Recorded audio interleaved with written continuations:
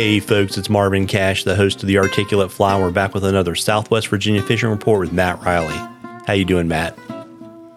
Doing great, Marvin. How are you? As always, just trying to stay out of trouble, and I guess the question is, do you think we're finally done with the summer heat? I would say we're probably pretty close, I always talk about it. October and frankly, as of late, the rest of the fall can be kind of a wild card temperature wise. But we're definitely seeing a couple of kind of big cold fronts looming in the future that will probably knock our summertime kind of seasonal fishing back a little bit. But we were close to 90 today down in Southwest Virginia, Northeast Tennessee, and I think it's supposed to stay that way until at least the weekend, and then start dropping back down into the 70s. So I think we're going to get some respite here, but hard to say past the next week or two. Yeah, it's kind of interesting to me. I think our forecast and your forecast are kind of the same, and I'm kind of curious how we're going to get that big drop in temperature without some massive rain event, but we'll see.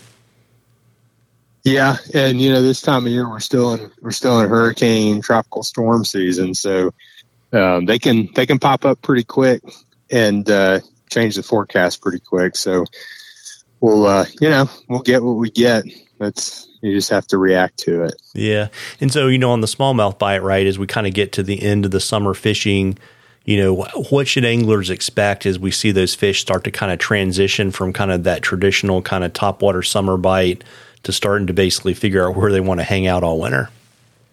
Yeah. So, you look at it from two different angles. One angle is kind of fish behavior, and another is presentation and approach. From the fish behavior standpoint, if we have low water, it's still fairly warm. From a fish behavior standpoint, once we get a couple of these big cold fronts around the end of September, early October, they will start to move a little bit. And that is not to say that they're, going to embark on this big seasonal route or migration, but what they probably will do and usually do is kind of disassociate from these spots that particularly the bigger dominant fish will kind of set up shop in over the course of the summer.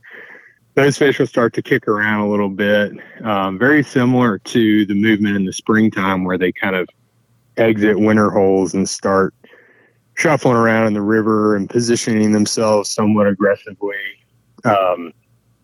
just trying to bulk up. The fall is another instinct-driven feeding time because they start to feel these big cold fronts and photo period shortening, and they know winter's coming. So they've got to feed quite a bit. From a tactic, approach, presentation standpoint,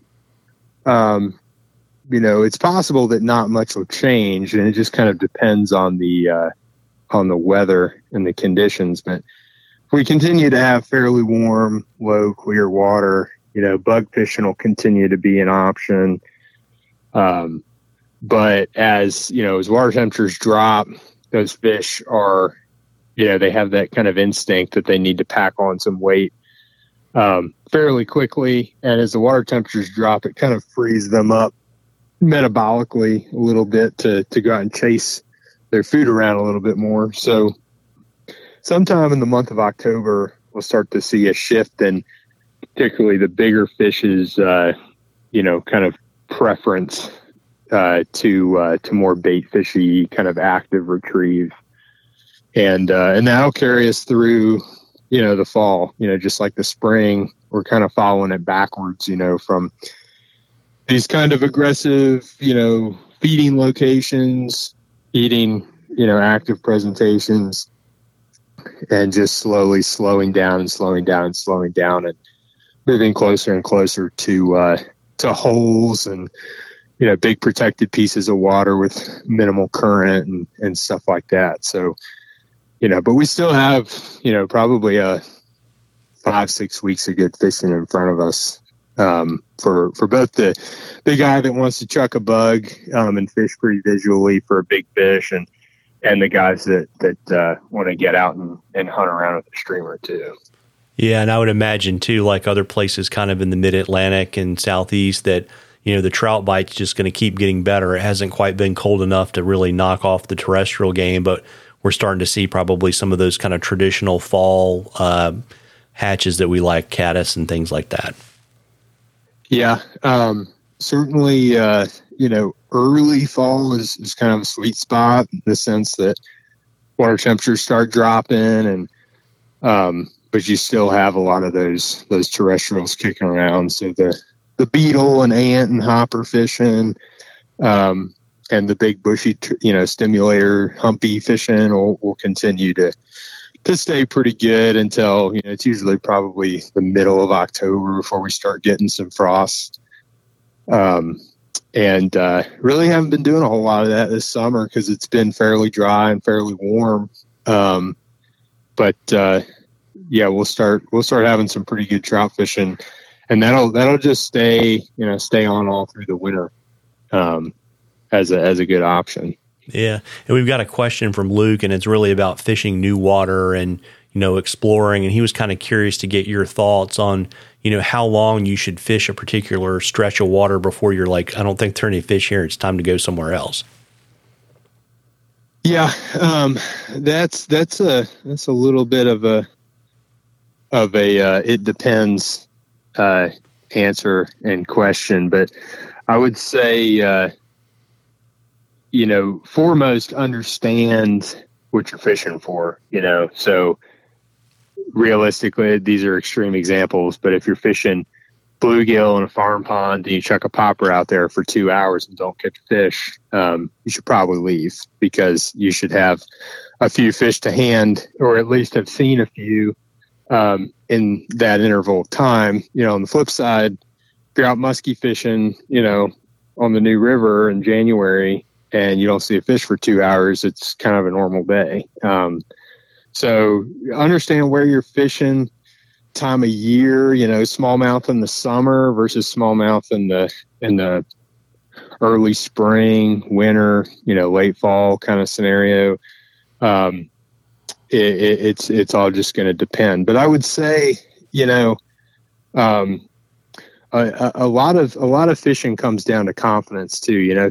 If you feel like you should be catching fish after weighing all of those options, or all of those factors, give it a sound effort, and then consider going somewhere else. But always, especially if there's a lot at stake, I have a little bit of a story with a stream that I used to fish quite a bit.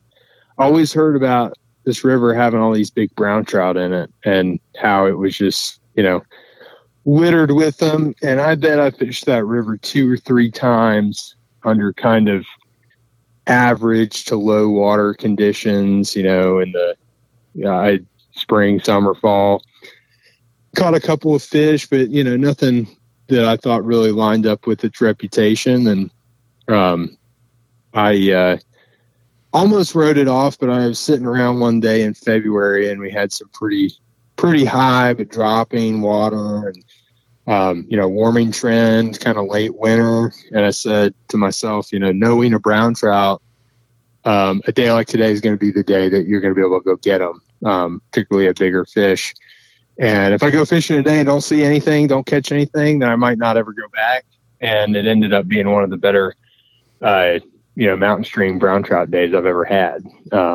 So it pays to consider the habits of the fish and how they line up with the conditions, and, kind of the reputation, if there is one, of the water that you're fishing, and then just kind of use your best judgment. There's no sense in fishing someplace over and over and over again if you're not getting anything. But on the flip side, musky fishing or et cetera, sometimes that's what it takes, and it's just going to be a longer interval before you decide to leave and go somewhere else. Yeah, there you go. And, folks, we love questions on the articulate fly. You can email them to us. You can DM us on social media if we use your question. I will send you some articulate fly swag, and you're drawing for something cool from that at the end of the season. And, we're getting to the end of your smallmouth season, but I imagine you're ramping up for muskie. You want to let folks know kind of what you have available and how to reach out to you and all that kind of good stuff? Yeah. We're booked out pretty much. Have some trout dates here and there, but pretty much looking at November for, your muskie, your mountain stream trout, your, big tailwater trout streamer fishing endeavors. That's what we'll pretty much fill, most of the latter half of October, November, December, January, February with. So if those are the kinds of things you're interested in, if you're a conventional angler or a streamer angler, now's your time for a variety of species. So if you'd like to get a hold of me, the website's MattReillyFlyFishing.com, and all my contact info's on there, and look forward to hearing from you. Well, there you go. Well, listen, folks, you owe it to yourself to get out there and catch a few. Tight lines, everybody. Tight lines, Matt. Thanks, Marvin.